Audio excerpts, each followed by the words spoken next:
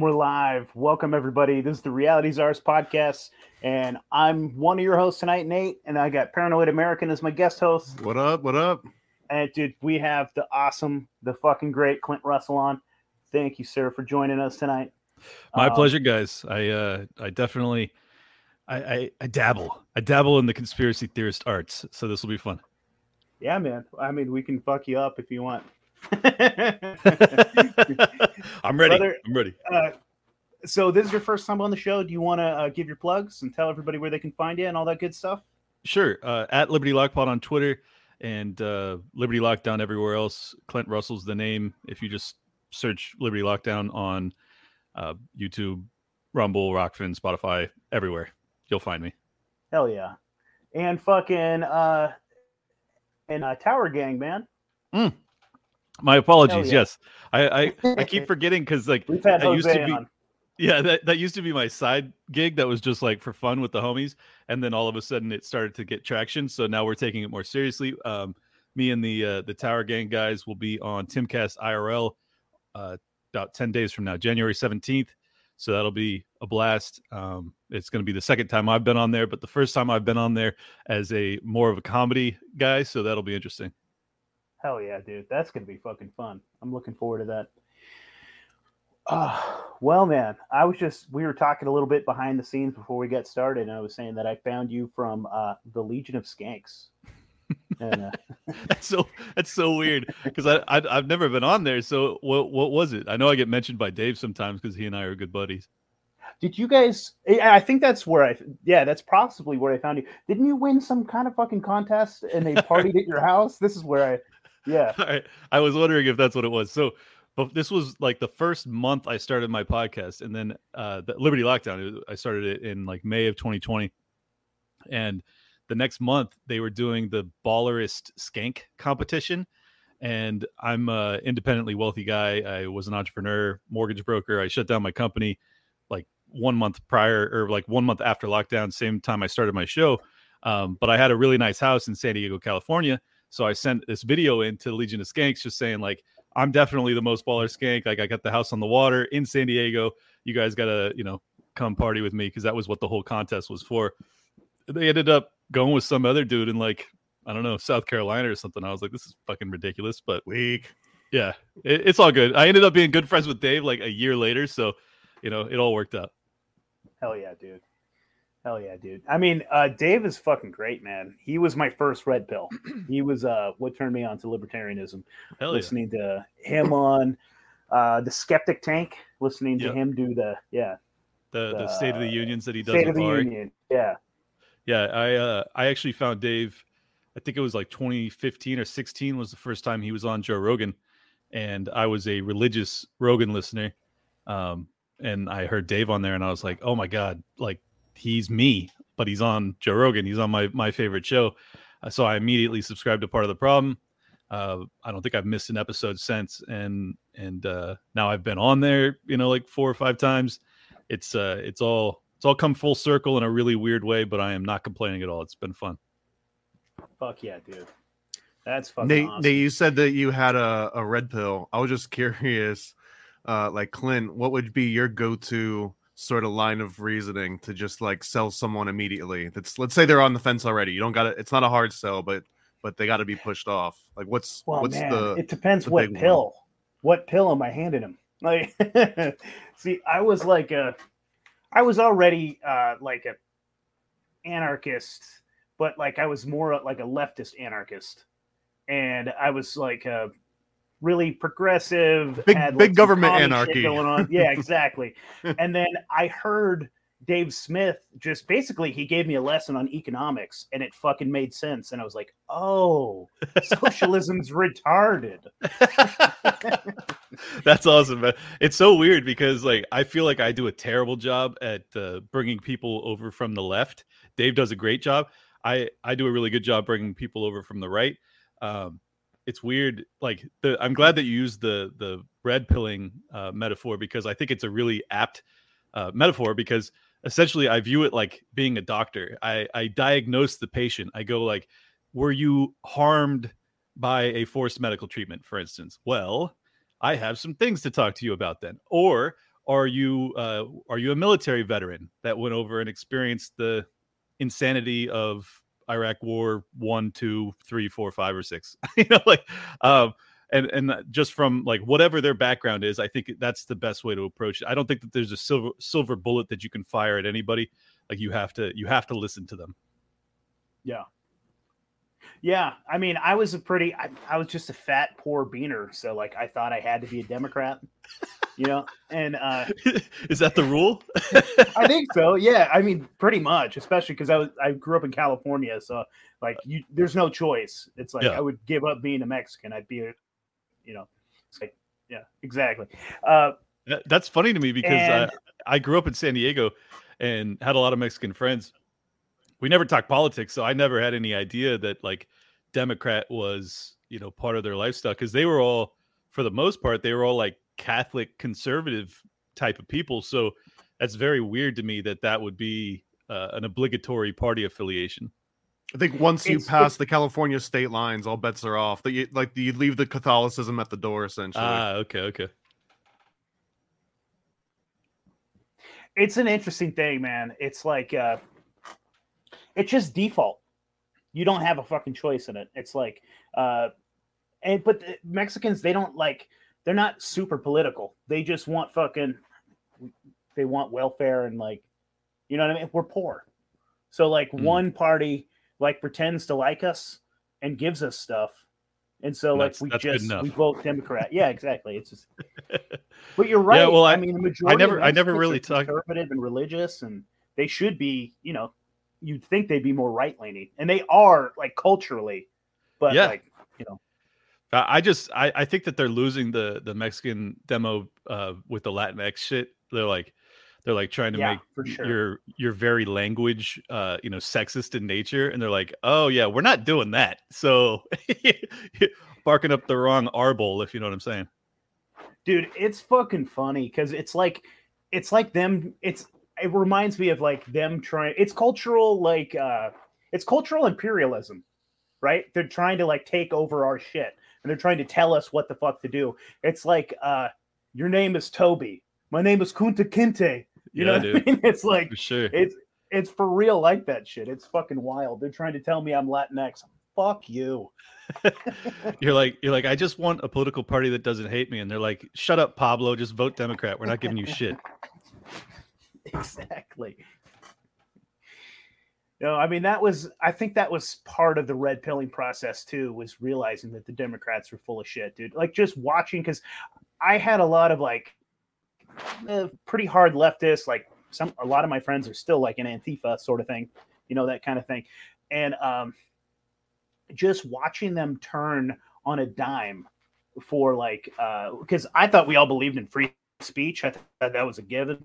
And so it turns out I was just more of like a classical liberal, I guess. And I thought I was a fucking like wild progressive or something. And then I realized progressives literally have no principles at all. They'll just fucking sell them. So they got one principle, and it's power. And power. And I think exactly. Once you realize like that's the game, it gets real concerning, and it really activates people that like recognize it. As I told you guys pre-show, I'm going to have Jesse Kelly on January 27th, and he's very radical in that he's just like completely convinced that there's a communist takeover essentially of our culture. And for the longest time, I didn't agree with that. But I think that like after I also have James Lindsay on tomorrow.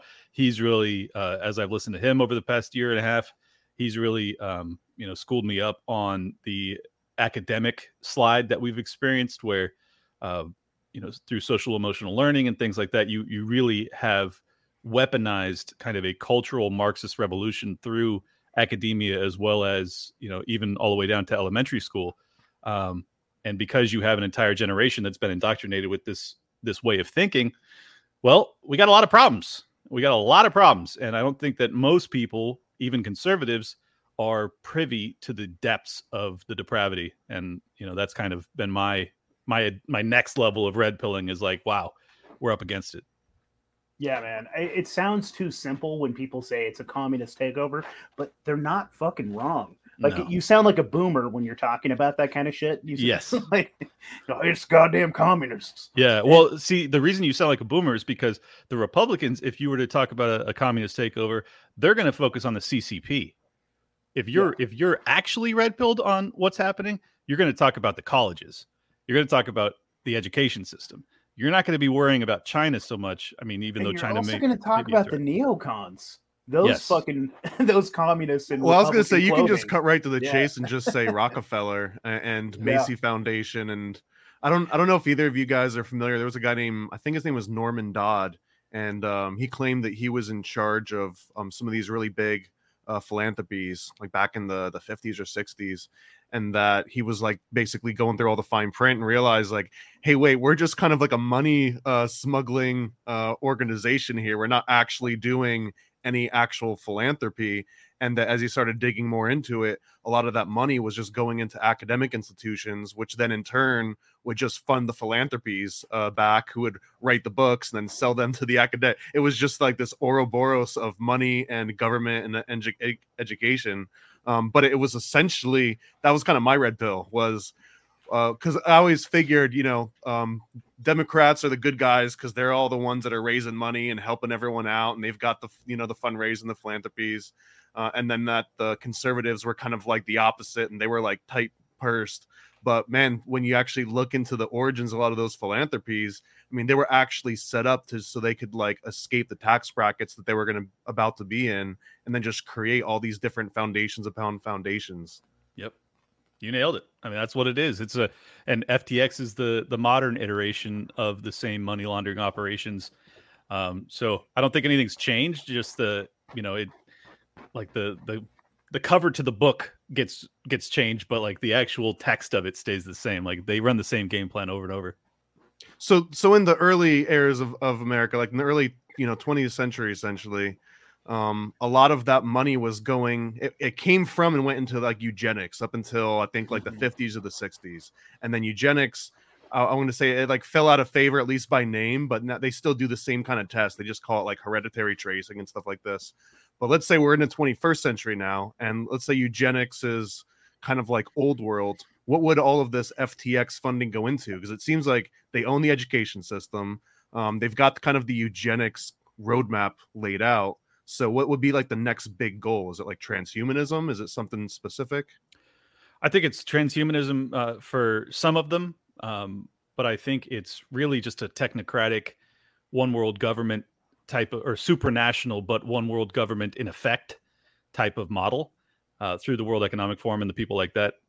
That's honestly my opinion as to what's happening. And then there's also a bio warfare with central bank digital currencies as well as social credit scores. I think that's all in the works. And for the longest time, I thought that was woo woo, like Alex Jones, way off the reservation type of stuff. But really, I'm curious why. What part of it seems so outrageous at first? Well, I'm talking 20 years ago when I felt that way. I mean, most of these technologies didn't exist at the time, so to envision that many steps ahead seemed extraordinarily far-fetched. But over the past, some of us were just drinking the Kool-Aid probably earlier. Yeah, on. Well, some people were for sure. I wasn't. I just wasn't like, I wasn't able to see the evidence because many of his predictions are like he's gotten wrong on timeline. Because he would be like, by 2008, the UN's we're gonna have blue helmets on the ground, and it's like, no, that didn't happen. So but I still think that he's right. Just the timeline was off.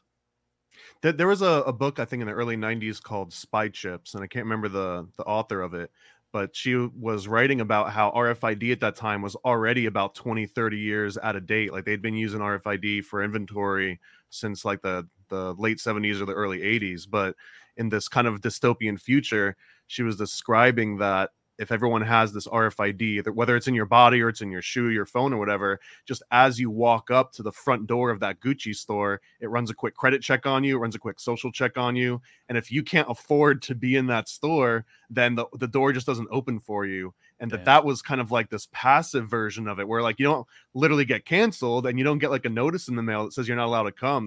Like you just aren't, de facto, you can't get in. Right.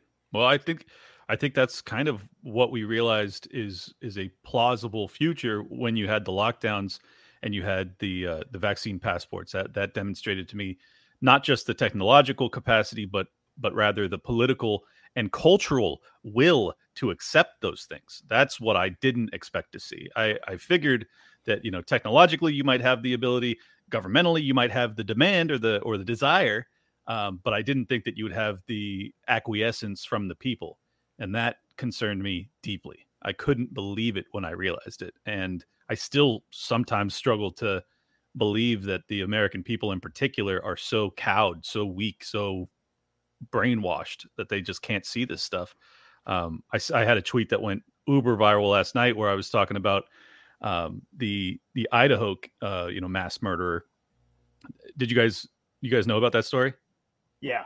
Okay. Do you know how he got caught? It was through like 23andMe kind of bullshit, right? Right. But it wasn't his DNA. He didn't submit shit. Yeah.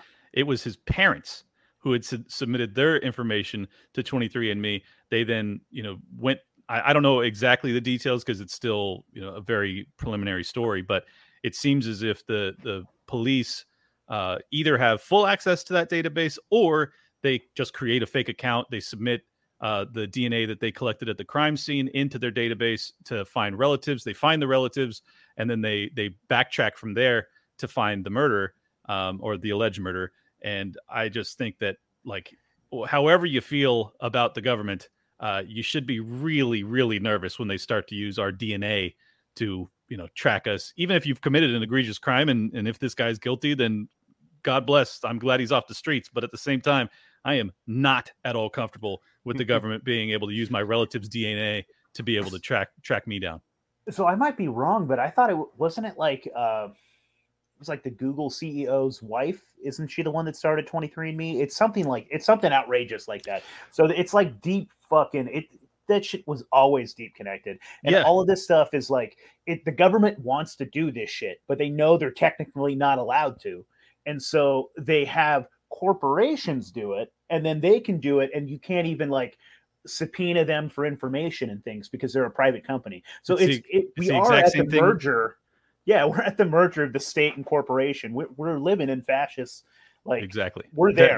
We're there. Actual definitional fascism, not the Donald Trump fascism, but like the real deal. We have big business that's in bed with the government, circumventing your rights. I mean, we've all now learned this explicitly. Most of us suspected it or knew it years ago. But big tech, with the Twitter leaks, we now have hard evidence that not just one, but basically every three-letter agency was using the private businesses, quote unquote, of social media, Twitter, Facebook, Instagram, all of them, YouTube, I'm sure, Google, of course, as cutouts, as workarounds to circumvent the Bill of Rights, to basically suppress free speech and open dialogue, but doing so under the guise of, national security or whatever. It's all bullshit. But once you realize what we're up against, it gets to be extraordinarily daunting. You're like, what are we to do here? I mean, we like even the private businesses that you would expect to have somewhat of an antagonistic relationship with the government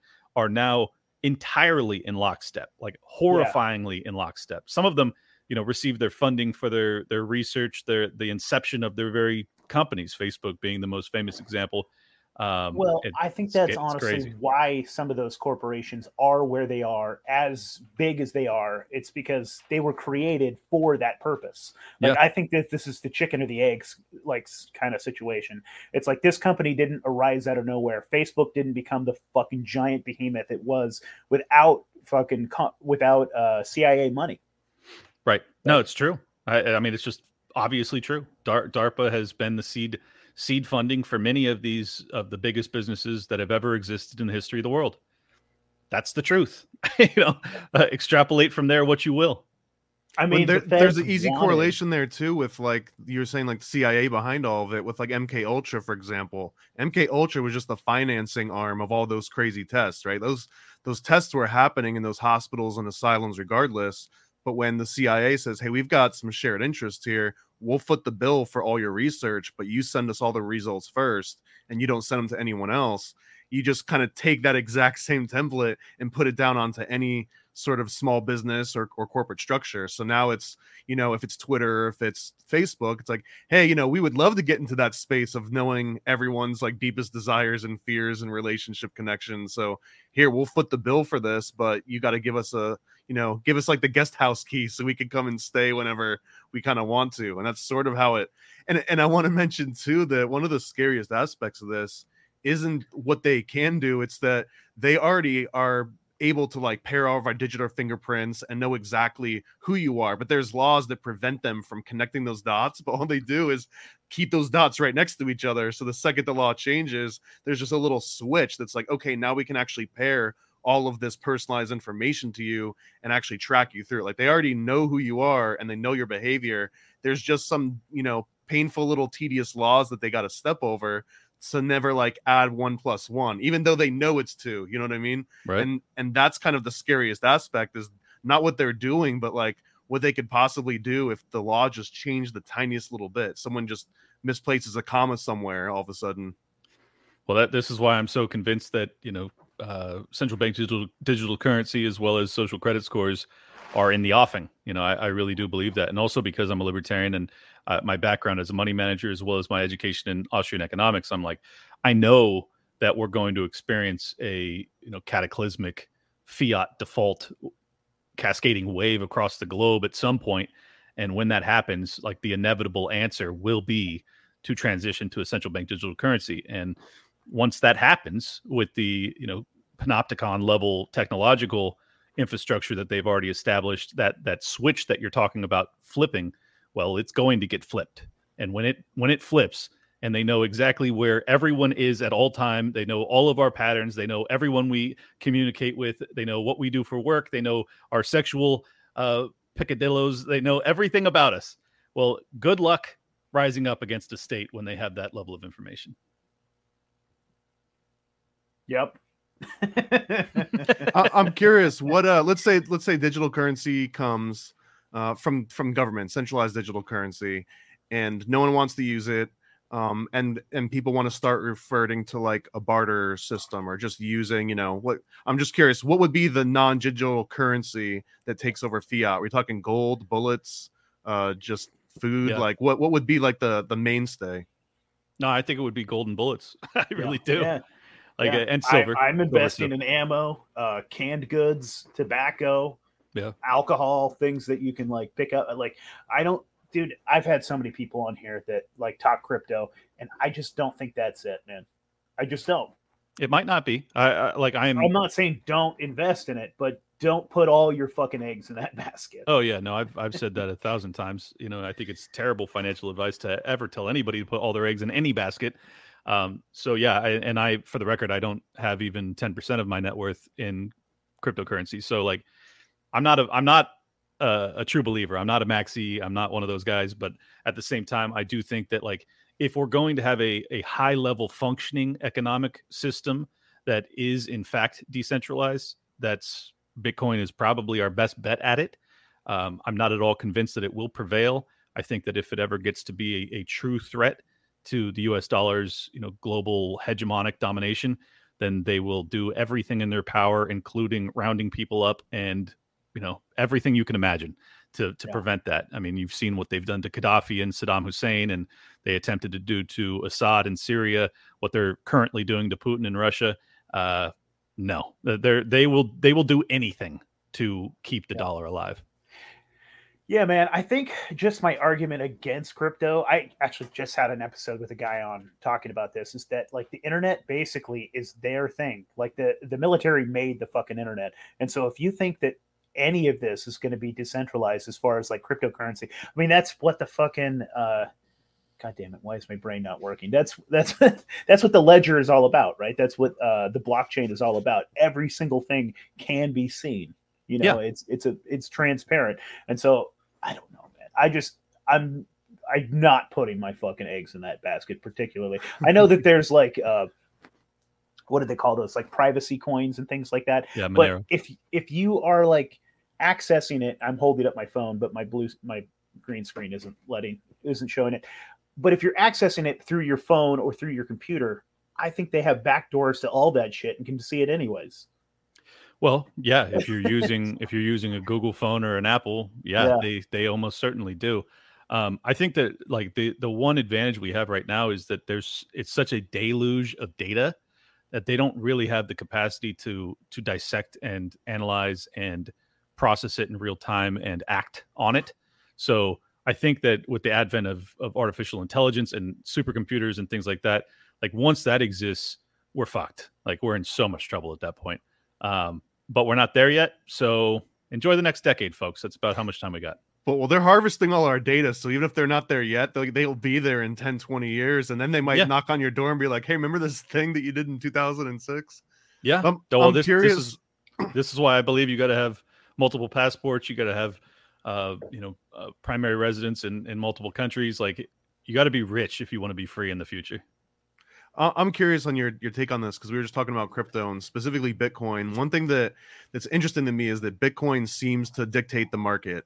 So like Bitcoin's up, all the other altcoins are up, and I mean it's not a golden rule, but it seems to be the trend. Like it is the trendsetter.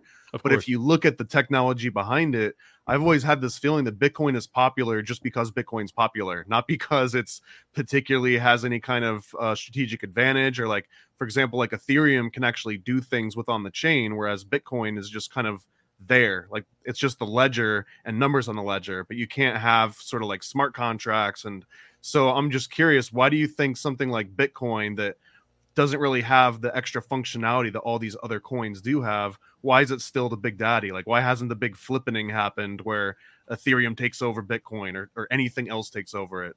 Well, primarily because Ethereum doesn't have a capped supply limit, so it is not a true competitor to Bitcoin in that regard.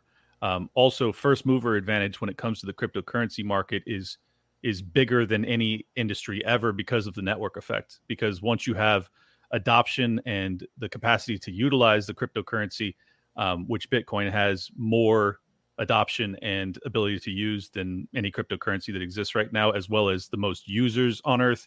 I think that's the reason for sure. I mean, the network effect is absolutely the reason, but then also it's cap supply and the fact that it hasn't really undergone the programming changes that you've seen with Ethereum and other cryptocurrencies like that. And I think that makes people highly skeptical because what you're talking about is basically an asset by which you can store your hard-earned savings. And like, you're going to cherish that.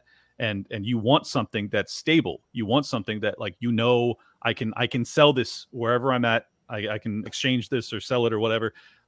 You don't have that same sensation with many of the other cryptocurrencies. And I think that's the primary reason that it's in a dominant, catbird seat type of position. As far as I'm concerned, like you can build a lot of the tools on top of the Bitcoin blockchain, like you've seen with Lightning Network. You can do a lot of things on the blockchain that will be able to compete with the innovations that you're describing that come along with the Ethereum chain. I don't trust Ethereum at all personally because of the founder. I think that it just anytime you have any sort of obfuscation of what's actually happening with the code and things like that, I'm not fucking with you. Like same thing with centralized platforms, same things with FTX, same thing. Like you have to have not your keys, not your coin, cap supply. You got to be able to see exactly what's happening with the code. And that's why Bitcoin's dominant, man, because there's no one else out there that's got the network and has those principles. Sorry, that was a long answer. I apologize. Oh, it was a good answer. A good one. Yeah, it was a good answer. So let's talk about solutions, man. What possibly do we just have to enjoy the next 10 years? Is that the only answer? No, I'm of the opinion that a lot woke up over the past 3 years. Lockdowns really radicalized. Like if you were already one of us, you became like a radical. And if you were not one of us, but like knew one of us, you also became somewhat radical. So I'm very hopeful that particularly with the treatment that the MAGA crowd's receiving, that many of those people are waking up going like, holy shit, like I'm an enemy of the state because I voted for Donald Trump. Like what? The January 6ers treatment, I think that there's a lot of reason for hope. Unfortunately, the majority of people still receive their news and their information and their entertainment from the powers that be, and I don't think that those people are necessarily going to be saved. My honest expectation is that you will see a peaceful dissolution of the United States of America, a la the USSR in 1991. That's my expectation. That's obviously a optimistic and hopeful one, but I don't think that it's outside the realm of possibility. I think that when it comes down to it, most people in America are not going to want to take up arms against one another. But I think we will also realize that we are no longer share the same value systems, and that we ultimately cannot coexist. That's my opinion. I would sure like to see that happen. I'm curious because we know what happened to Russia when they peacefully disassembled. Right. America swooped in and fucked everybody. Mm-hmm. Who's going to come and lick our ass if we break up like that? Do you think that like China and Russia might swoop in? Like what do you think? Like, because that is going to be the argument, let's say, of someone that's against that idea, and I'm pro that idea, but they're going to say that if we break up like that, someone's going to come and eat our lunch. Yeah, well, and there's going to be kleptocratic maneuvers in many of the states that break apart and become their own nations. So like that's going to happen. You're going to have oligarchs that rise up. You'll probably have oligarchs in California and New York. I think that the break off nation that all want to be a part of will be the one that's the most liberty minded and the most well armed from the people, and will hopefully be the one that's the most threatening when it comes to like, does China want to swoop in and try and mess with us? Like, if they're going to do that, why would they mess with us when they could just go mess with, the New York nation or the California nation or the DC nation? Like, you're going to go after Florida nation? You're going to go after New Hampshire nation? Like, that's going to be a mistake, folks. I wouldn't recommend that. So that's kind of my expectation, is like some of America is going to become just completely third worldy, horrific. And then other portions will become, like Hong Kong almost, where you have just incredible innovation and things like that. So, I'm extrapolating a lot of years into the future. So like, this is my vision. I'm not at all certain that this is how it'll play out. We could have nuclear war tomorrow. I don't know. But that's my vision. That's what I'm driving towards. That's what I think is the best possible outcome, particularly with the technological innovations that we're experiencing right now. It's like, this is the best thing that we can hope for. And it's also the one that causes the least bloodshed. So like, why wouldn't I want that to be the path I end up seeing? Are you interested or looking into any kind of like mesh like networks for like, because I'm thinking the government can contact the utility system and have your water shut off and your electricity, but you can make generators and you can filter your own water. But the internet is like one of these utilities that you can't just like create your own. You can tap into it and hop it around, but like that's one thing that like you have to get from some kind of government, even if they don't know that you're getting it from them, right? Well, I'm not sure that's the case. Like, if you use a VPN and you use like Tor browser and shit like that, can they actually stop you from using the internet? Well, I guess they can stop you, but there's the international owns like the ICANN name servers, right? So the ability for you to look up that name server and get to where you want to go, like that can be intercepted on either end. Yeah. So, well, I guess that's all possible. I tend to believe that like, when there's a will, there's a way, especially with the technological innovations that we have at our disposal. Like, we will find a way. Like, I don't think that we're ever going to live in a time, unless nukes fly, which obviously then all bets are off. But I think that we will always have access to the internet in some form or fashion, because like that's now a vital part of being in a modern nation. Like, you just have to have it. So I think that there will be so much market demand for it that like, someone in little Appalachia Stan will come up with a satellite or something that allows people to do it. But I don't know. This is even Elon Musk in order. I mean, the official story is that Ukraine couldn't get online until he started sending them all sorts of right. satellite connections. But that required Elon to give them those satellites and then let those satellites talk to those receivers talk to his satellites. So they could have pulled a switch at any point, and then it seems like Ukraine just would have been offline unless you had some other alternate way to get there. Yeah. Well, and I mean, you could just have like intranets, like old school business type of things, like where, Cuban internet, where they just pass around like a hard drive. From town to I mean, town. a little bit more advanced than that, but the similar concept where it could just be like 10,000 people in New Hampshire, and you just have like New Hampshire internet. Like it's all of these things are possible. I really don't know how it'll play out, but it's going to be challenging for sure. Fucking A, man. I'm just thinking about we get like a Nancy Pelosi warlord over San Francisco when it breaks out. I mean, she'll probably be gone by then, but Newsom definitely has warlord vibes to him. Newsom for sure. They're related. It's fucking wild. It's her nephew. It's a big club, man. And we ain't in it, but I hope to break it. So. So do you think that this break, because I think the breakup requires people to fight back. If everyone's complacent, there's really not a lot of potential for breakup. I almost think that there's the spectrum, right? So on one extreme is you've got people standing up, breaking apart, forming little militias, states breaking up.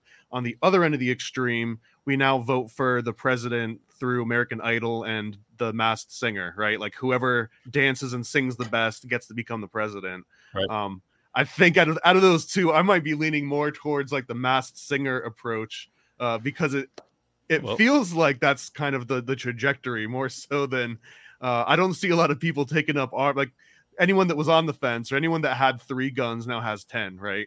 And some people that had 0 now have 1, but I'm not sure how much of a majority that ended up being versus people that look at that and say, you're not even really an American anymore. I can't believe you're perpetuating gun violence and yada yada. Well, I've got some good news for you. There's I think it's either 70 or 100 million gun owners in America. So you're talking a lot of people that at least at some level value, at a minimum, their own self-defense. Like that's a prerequisite to being free. So you have at least a third of this country, and then you include their children who don't own guns but are also part of them. So we're talking over 100 million people, undoubtedly, that share this value, this basic fundamental human right to defend yourself value. So I think that there will obviously be, and this is why I don't want to take over the federal government and try and be some dominant force that forces liberty on all these people who want to be slaves. I want them to have their slavery, but I don't want to join them in that cell block. That's my goal here, is like, leave me alone and I'll let you go be your slave by yourself. That's great.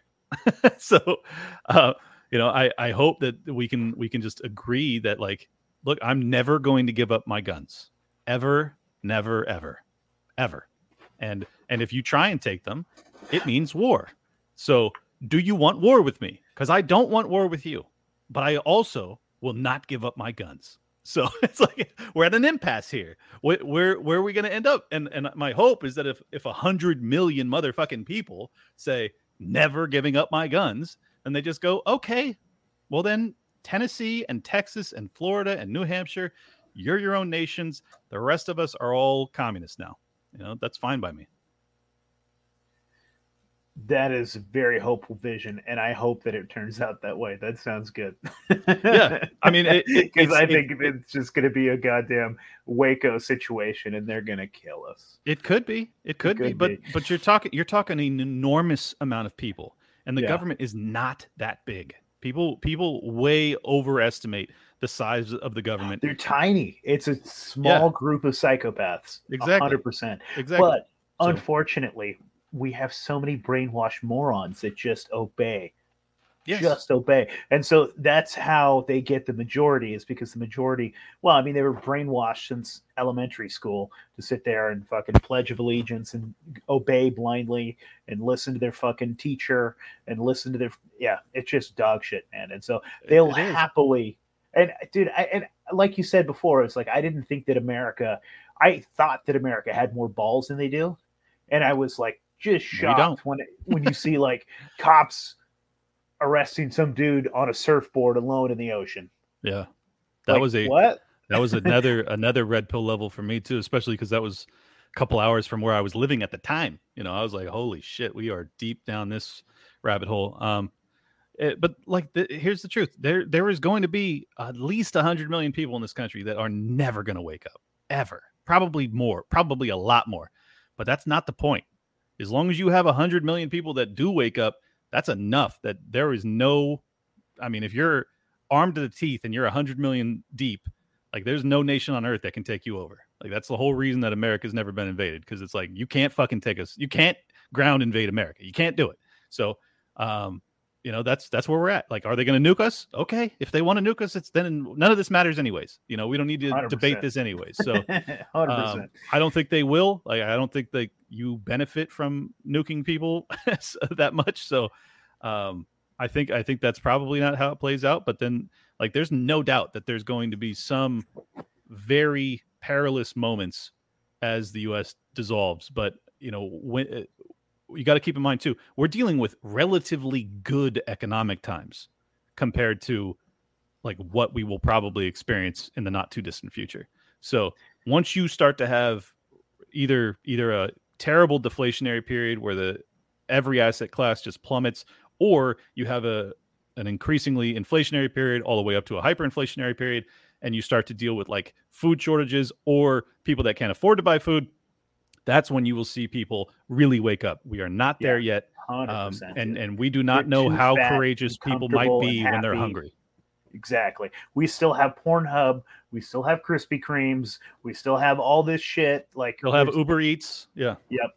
The liquor stores are still open. Yep. Yeah. We're too fat and happy right now. You're 100% right. Once we start getting hungry, when we really start seeing like those meat prices skyrocket like they are right now, but they're going to go up. They're going to keep going up. And then the only thing they're offering us is like cricket protein and fucking Beyond Beef and shit. People are going to get pissed. And I think that honestly, that's what kind of held us back. Cause like, I was actually kind of shocked seeing like Canada get a backbone, like that whole trucker situation. Right. Dude, that was fucking amazing. I didn't think they had it in them. Yeah. I had a bunch of those, I had one of the actual block leaders for the Freedom Convoy in Canada on my show multiple times. Some of them on scene while he was, being threatened with arrest and everything else. And ultimately, he did get pulled off the street along with everybody else. But I'm telling you, I think that was the first time I ever cried on my show. He walked the streets, showing all the signs on the trucks of like. You could tell it was like little kids' handwriting, just saying like, "We love you. We're so proud of you. Thank you for fighting for our freedom." And I even, retelling it now, I still get chills. There's just something. I don't know if it strikes, universally, or if it's just like people like us that feel this. But I'm telling you, when you see someone fight for like just basic freedom, it's so inspiring. And I don't know. That's what I live my life for. I live my life to spread that message, to spread that sensation, to let people know that like, no matter how dark it is, like we can find our way to that sensation once again. And I believe that, and I will fucking fight until I die. So good luck. I love it, man. Good luck breaking my spirit. Amazing. Yeah, dude, I was curious on your opinion, because like, man, that trucker convoy was so big, and there was such a big like swell of folks. It amazes me that Justin Trudeau got voted back in. It's absolutely insane, and it also amazes me that this red wave that everyone was expected turned out to be a complete nothing. How much, in your opinion, is this voting legitimate? Is this complete bullshit? To me, it seems like a big slap in the face.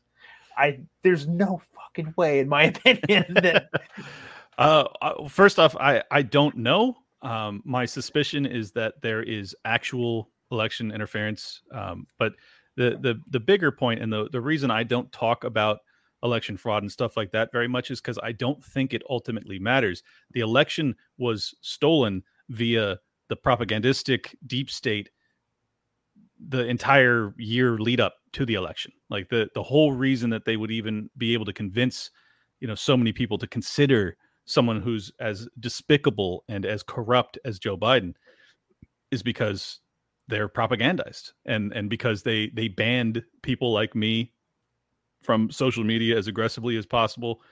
We now have hard evidence that it was, directed by DHS and CIA and the FBI.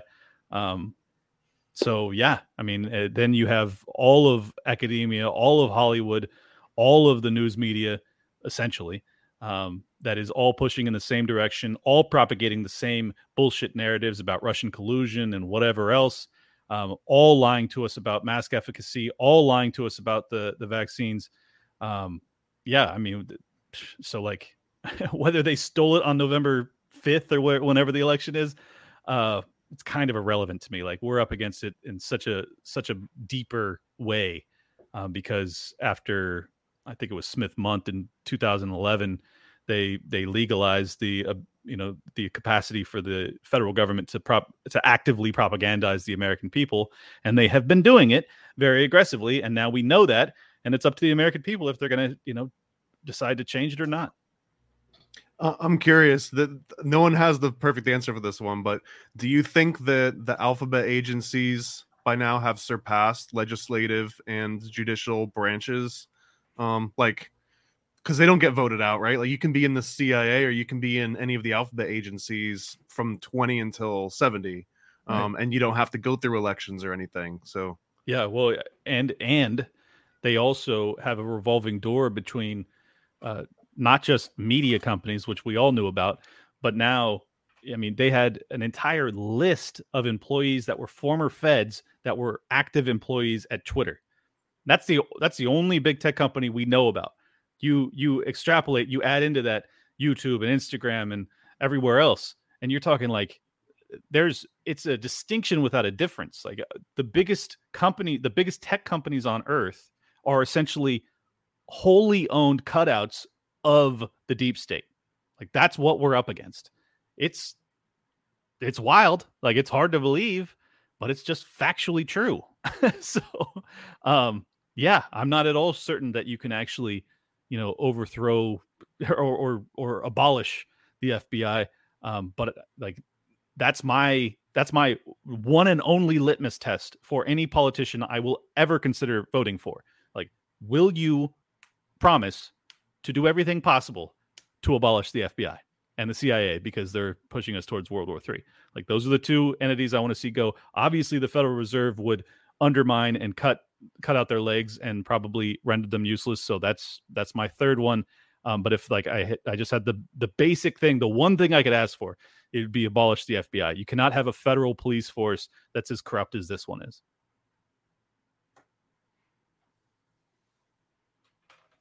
Oh, Nate, you're muted.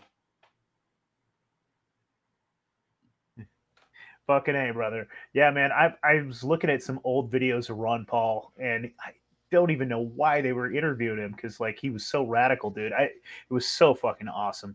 I can't remember who it was. I think it was like PBS. It was, and he was just sitting there explaining why we should legalize heroin and abolish the CIA. And I was like, holy shit, this is just the best thing in the world. He's my hero. I mean, in 1989, G, man. 1989, he was calling for the abolition of the FBI. I mean, this is old hat for any Ron Paul styled libertarian, and I have been that. I'm a second gen libertarian, so I've been that for my entire life. And yeah, he's right, and he was ahead of his time, as always. Did Ross Perot fit into that same category, or was he too corporate to be considered libertarian? He wasn't a libertarian, but he was a free marketer. He was into the economic side of libertarianism to some extent. He just wanted to run the country like a business. Yeah. And I don't really remember what his international diplomacy policies would have been. But an independently wealthy guy that truly values capitalism and understands why it's the best model for everyone, including the poor. I thought that he was our greatest hope of actually bending this back towards some level of sanity. All the way back then, I remember I was in elementary school when he was running, and I was like, dude, this guy seems awesome. But yeah, and then our second best hope was 08 and 12 with Ron Paul, and they ended up going with fucking McCain and Romney, and I was like, all right, I know what time it is now. Like, you guys had like Jesus Christ in the political realm was on offer, and you guys are like, no, let's go with a warmongering lunatic and some corporate vulture. as our GOP candidates. I'm like, okay, yeah, well then there's no hope on the political side. You mentioned before that one of the things to not put all your eggs in one basket included dual citizenship. So I know Mitt Romney's dual citizenship would probably be Mexico, but what would your extra countries be if you could, pick your top 3? Dude, I'm really not sure. Like I used to think of like Australia as being an option, and that sure as hell ain't it. Canada, Australia, New Zealand are all police states, just DOA. So I think really the only option at this point, particularly with the potential for World War III, you can't consider anywhere in Europe, even though there's many Eastern European nations that have like pretty badass leadership and like could have been an option. But if World War III pops off, like it's going to wreck all of Eastern Europe. So like you can't consider that. I think the only option on the planet, honest to God, is either island living or Southern Hemisphere, like Latin America. I think that's it. I think that like I obviously islands scare me because I can't get off. Yeah. I feel too isolated. But yeah, I feel you. Yeah, I mean, I'm not saying like it's going to come down to your own personal preferences. Like, but I think that Bali, that's where I want to go. I said that out loud now though, so I have to change it. Yeah, exactly.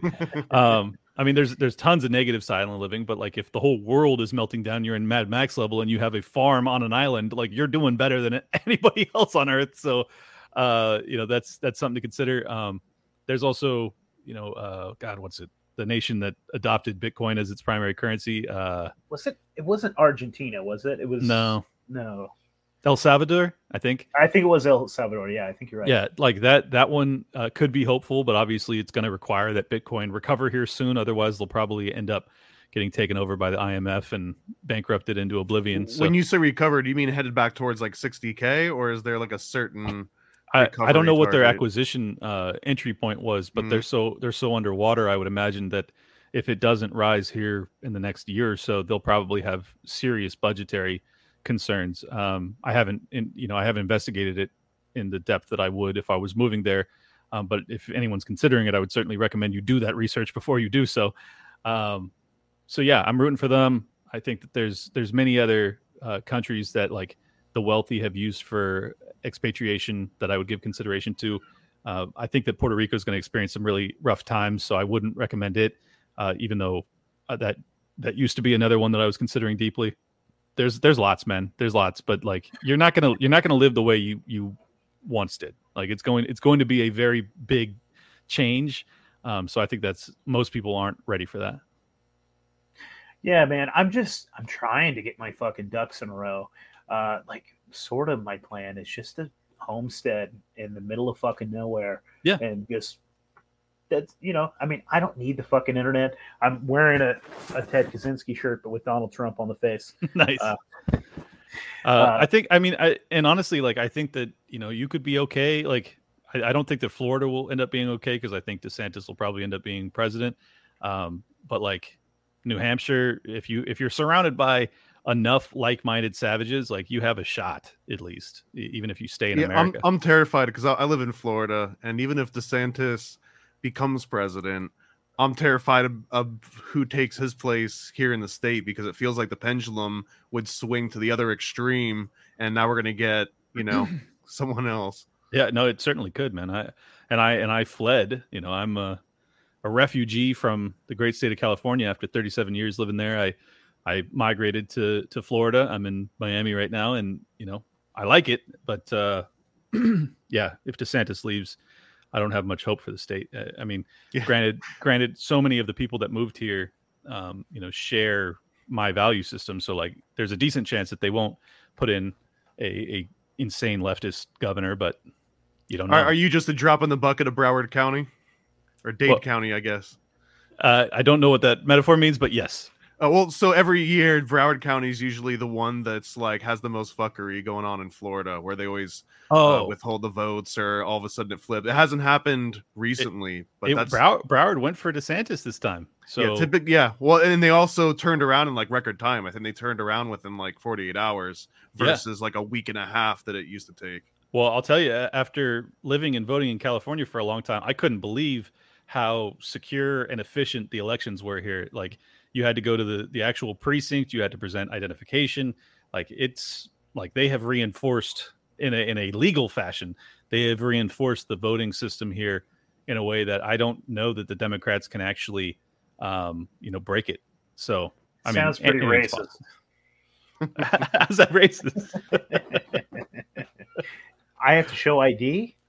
Oh, yes, That's yes, right there. Yes, that is the Hispanic face of white supremacy.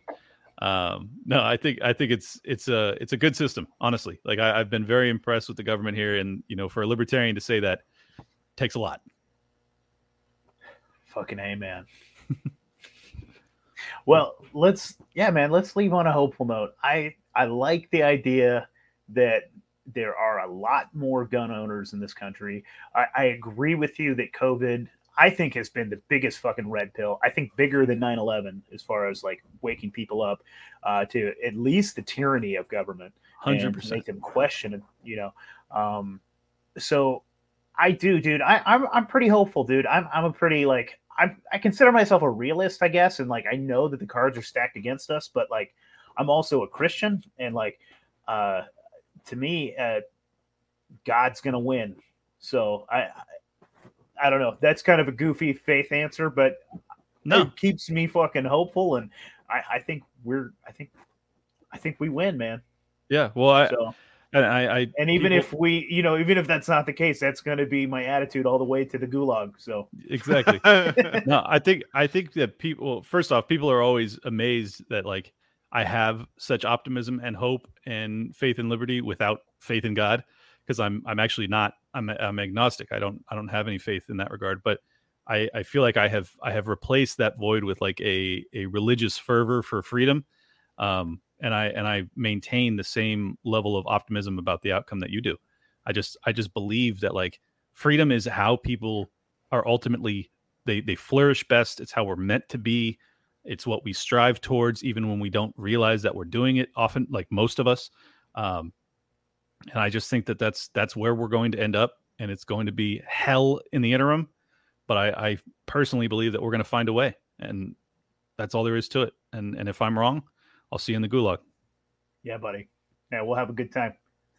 We'll play some cards. Absolutely. I'll save you some slop and some rolls. I will be torturous on whoever our guards are. They're not going to enjoy keeping me in prison. So, Clint, thank you again so much for coming on, brother. You want to throw your plugs one more time? Sure. Just search for Liberty Lockdown on YouTube, Rumble, Spotify, Apple Podcasts, all over the place. Liberty Lockdown. The name is Clint Russell, and just continue to fight for liberty, folks. Like, do not give up hope. If we're hopeless, then there truly is no hope. So that's a prerequisite. You gotta have faith that we're gonna find a way. Dude, and I'm fucking pumped to see Tower Gang on fucking yeah, that's gonna be dope as shit. I'm excited, man. I'm excited, and I don't know how it's gonna go. It's gonna be interesting, but it's my second time on there, so yeah, it is gonna be wild. But I'm excited, and let's hope that if we can't wake people up with like talking about hardcore libertarian shit, then hopefully we can wake them up by joking about stuff that you're not allowed to. All right, brother. Well, thank you again so much. Thanks, guys. Cheers. Thank you.